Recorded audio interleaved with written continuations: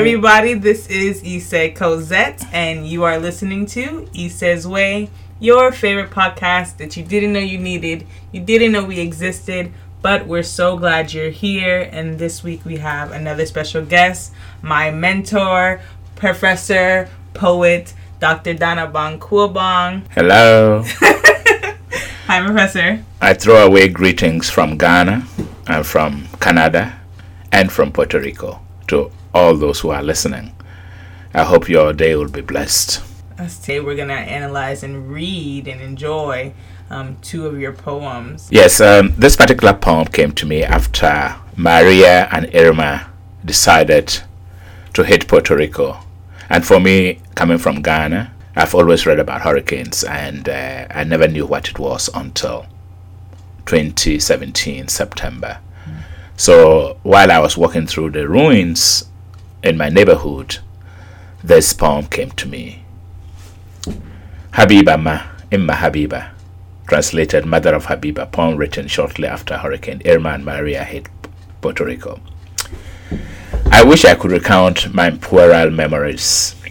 Memories of furtive voices of her children, memories still like repeating echoes.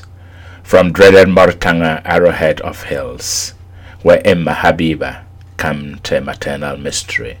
Above the cave where twin-headed pythons whispered stories about her children that walked, who had swooped down on Saranchimoro's sofas, swept them like dry leaves across the black volta, who had risen to defend her children in Namvili and squelch Babatu and his Abrama slavers. I wish I could recount our puerile memories, memories of furtive voices of her children, memories still like repeating echoes to recall why she became a hermit in our midst, a lone shadow of our desire to neglect, the womb that nourished our spirits. Some called her Habiba Ma, others Imma Habiba. Why we never asked nor cared to ponder beyond shallow songs, to dance on her shadow, prancing like amazed newborn calves, singing like frightened weaver birds.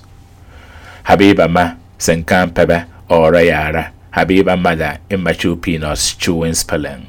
Her presence excited all adults and kids, children who sucked thumbs or sniffled snot, gazed with wide pupils and quivering lips as she threaded softly through village paths, casting blessings in her greetings to all.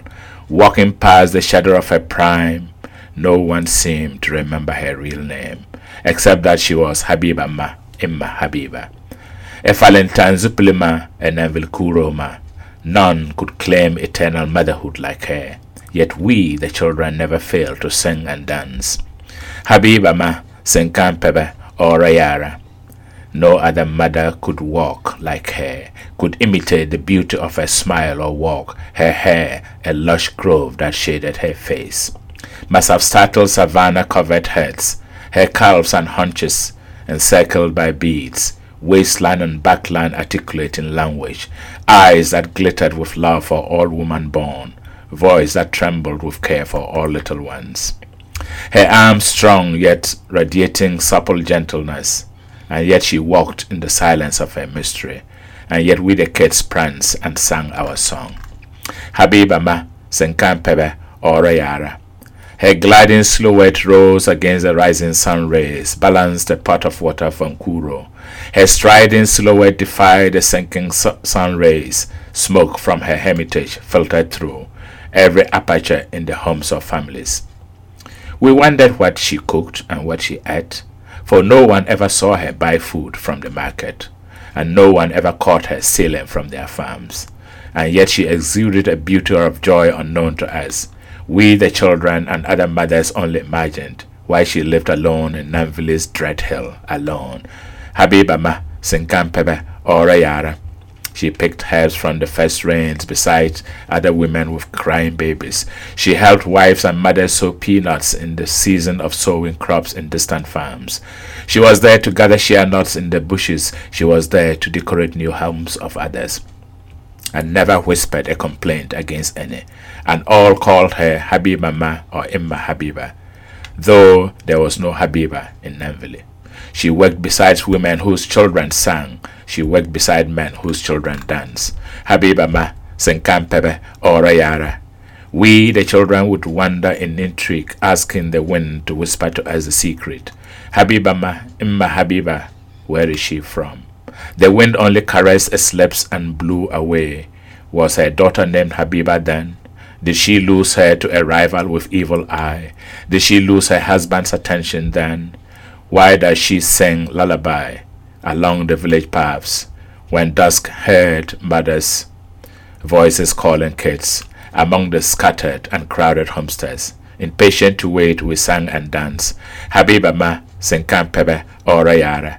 Today, stranded, confused, unable to sing, I shiver and hum without tune or dance at the crossing of Akaye Salamanca and Kaye Duke, amazed that Maria and Irma, sisters, could tear away children from teats of laughter and hope, lick and kick children in the groins and chins, make us recall the agony of tears and despair.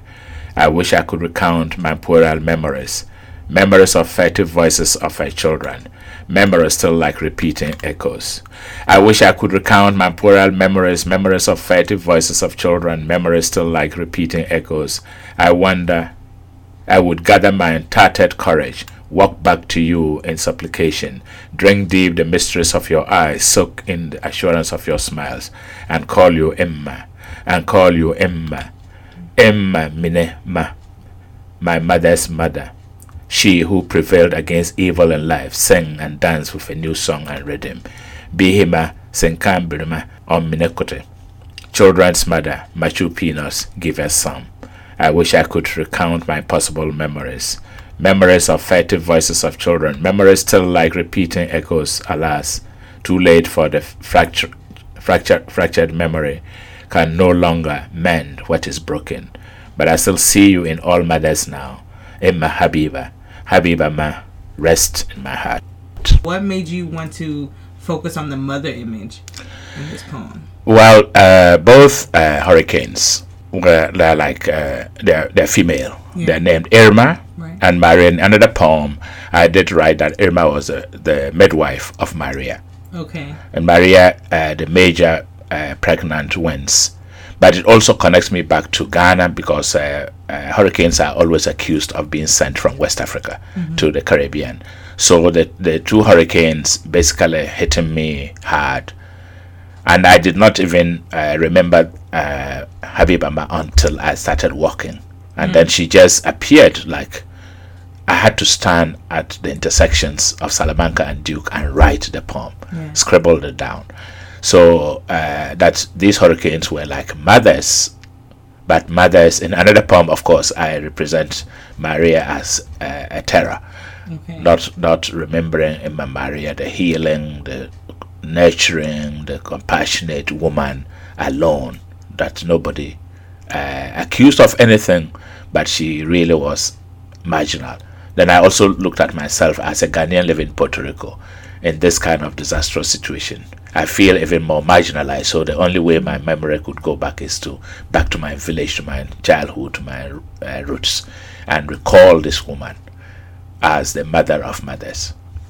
As being a Ghanaian who's in Puerto Rico, and being able to connect to both places and represent both places in the poem with incorporating your language and mixing with English and different experiences, I feel that are represented in Puerto Rico. So as an African poet, right, in the Caribbean, how do you connect those lines, or how do you continue to bring voice to the Africans or the representation of the life of Africa in the Caribbean? The word African is a bit too broad. It's too, let's say, it reduces kind of reductive. Okay. Even though we all throw it around. I am typically, let's start with Ghanaian. Right. And not just Ghanaian, but a Dagari poet. So whatever I write is influenced more by my particular ethnicity and culture, rather than generally Ghanaian culture, rather than African cultures, because Africa is so big. Right. So I'll call myself as a Ghanaian. There is also a connection between Ghana and the Caribbean because of the transatlantic slave trade. That majority of the captives that were brought actually passed through Ghana, because Ghana, with its 350-mile coastline, has already about 40 castles and forts built specifically for the slave trade. And so most people who even claim to have come from Ghana, it's just because that was the last port of departure. Right. Like Cromartin, you have ideas about Cromartin. Cromartin is a tiny village, but the British had a fort there. So this in the shipping manifest, it was Cromartin, or Edina, or Ogwa, these different places. So my connection here is as I go from Caribbean island to Caribbean island, having also studied African history and Caribbean literature, I see myself reflected, and I begin to ask myself, what was I see myself caught between the two narratives. The narrative back in Ghana and the narrative from the diaspora. And I'm here both voluntary diaspora, but at the same and I always say I'm looking for my other self. Okay. The other self that was taken away, because we Africans generally also need to recognize that we lost part of our soul, we lost part of ourselves. But thank God that those who were taken away did not forget. And for me, my presence here, my work, which involves finding myself within these spaces, is to make me not forget that I'm here and there and everywhere. I don't have a particular preference. So if I go to Dominica, I write about Dominica. I interrogate myself as a Ghanaian coming into Dominica, or showcasing certain cultural arrogance that I'm from the authentic, and being looked at as by my brothers and sisters from the diaspora as the authentic. And I said, there's nothing authentic about me. Why not? Because authenticity means purity, and there's nothing pure about any culture, about any person. We are constantly evolving and changing. That's true. Yeah. So when they say, oh, you must know this, I say, I don't know about Africa, I know about Ghana, I know about this. Okay. So if you are specific, fine. It's the same question as when I go to Canada. I'm also a citizen of Canada. That where do you come from? And I said, I don't really know. I'm from Ghana. Right. There's a very short poem here. It's called Interrogation on Concession Street. This is in Canada. They come up quietly smiling, sudden from the shadows of their history, offering sympathy in word platters to erase burdens of guilt under my stranded dance step. They come up winking. I am interrogated casually about origins of my smile. My response designed to obstruct become confirmations of their dreams that I must taste of defeat. They leave grinning through shadows on Concession Street, and I standing confounded in the silence of fear. Now, Concession Street in Hamilton was actually Africaville. That's where the Africans who lived in Hamilton, the steel city of Ontario, this was Africaville. But now the presence of Africa is erased completely. Really? Yes. So one has to dig into archives to find that yes, this was Africaville. How did did they all migrate? Did they go back home, or did it become gentrified? Like, how did this? It became gentrified. Like if you've read Toni Morrison's Sula, you find that the Africans were exiled to the top of the mountains, harsh weather, and the rich were down. Then suddenly, as it became gentrified, the richer people climbed up and displaced the Africans, and gradually changed all the names and so on. So this poem was written basically about that. People want to find out Jamaica, no. Trinidad, no. And then I give a very complicated answer, which you always give a complicated answer. But it's great because you allow us to think, and you allow us to be able to recognize and also accept that we are from many places, and we are also influenced by many cultures. And I think for me, for example, like, I thought I grew up of only just kind of focusing on just being Liberian or kind of focusing on being American, but I don't think I really understood what that was and the responsibility to be able to hold these titles or identify as these places. And when I came to the Caribbean or began to travel more and had to represent these I guess nationalities or identities, like multiple origins or multiple personalities. Right. It's not a disorder as most people would think. It is actually a very ordered multiplicity. Right. So that you are not, you can't say I'm purely this or purely that. Right. And that is what gives that culture a strength of survival, that it's able to negotiate in different positions. I mean, in Caribbean theory, this is so many Caribbean theorists and African American theorists have talked about it. You cannot fix them at one spot. They are constantly mobile. They are constantly nomadic, if you want to put it that way. Right. Yeah. I know you have another poem that you're going to read before we close. I want to read from to show that how being coming from Ghana and going to the Caribbean islands, being seen and interpreted from the diaspora perspective, a very perhaps romanticized and so on. And if I don't question my own self, who am I in this space, that I belong but do not belong? What will happen? And so this poem was written in St. Croix as I was going for a radio interview. Okay. And I thought, okay, we've been going to St. Croix with students. They know about us. We've already sent out the word. I'll be there. And then I go and sit down at the radio station door, waiting to be recognized, to be called in. And for 2.5 hours, nobody paid attention to me. Wow. That was fun because it gave me time to write a lot of poems. So this poem is St. Croix, the Haunts of Castle Coqueley 2. Okay. The radio station is in Castle Coqueley. Okay.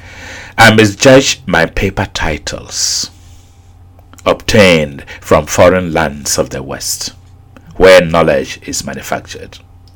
I misjudge my name in the illusion of my passport, that I am the Anansi circulated in their law, carrying my God of truth from Ghana in these U.S. virgins of Caribbean islands.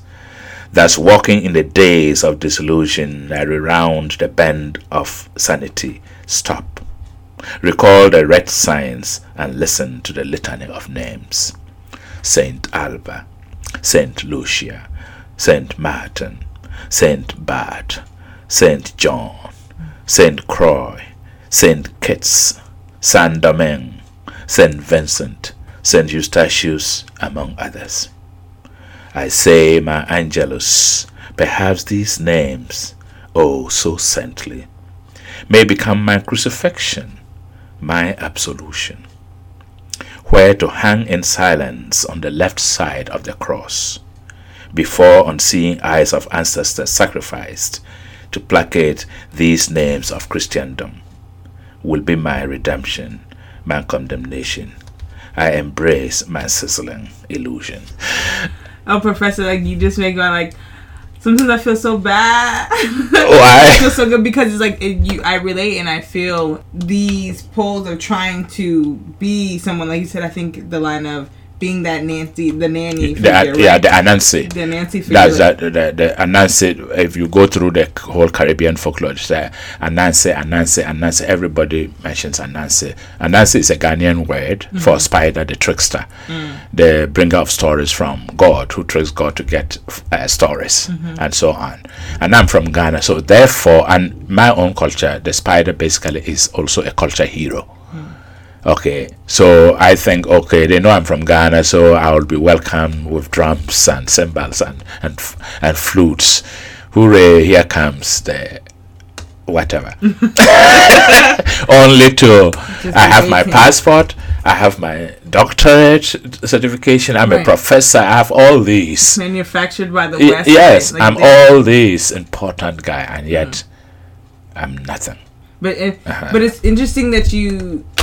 in the West you feel like that, but when you go home you know, like you are of the village, this is your home, you leave all that behind. So how come in St. Croix, was it because you were going to have an interview, or what made you feel that you had to hold up to this these names or degrees that you were accumulating? No, the fact that we had called a radio station, we had booked an appointment, they knew Dr. Kuwabong was coming to explain why we bring students to St. Croix, etc., etc., etc. And yet, there is a previous poem. As I walk along, I also encounter the history of St. Croix, the plantations and so on, and how it's almost like I'm passing through a ghost town to the radio station. And then when I arrive, I have to wait for so long, and that I was not even, my paper qualifications were not sufficient, my passport was not sufficient, my black skin was not sufficient. They had never seen me to see a stranger sitting at the doorsteps and you don't even ask any questions. For me, that was also kind of telling me, yes, you may be from Ghana, you may be a PhD, but you are an outsider also. And I accepted that, and that's how I wrote the poem. That all these do not qualify me to be treated with any more exceptional, what do you call it, given any exceptional treatment. Right.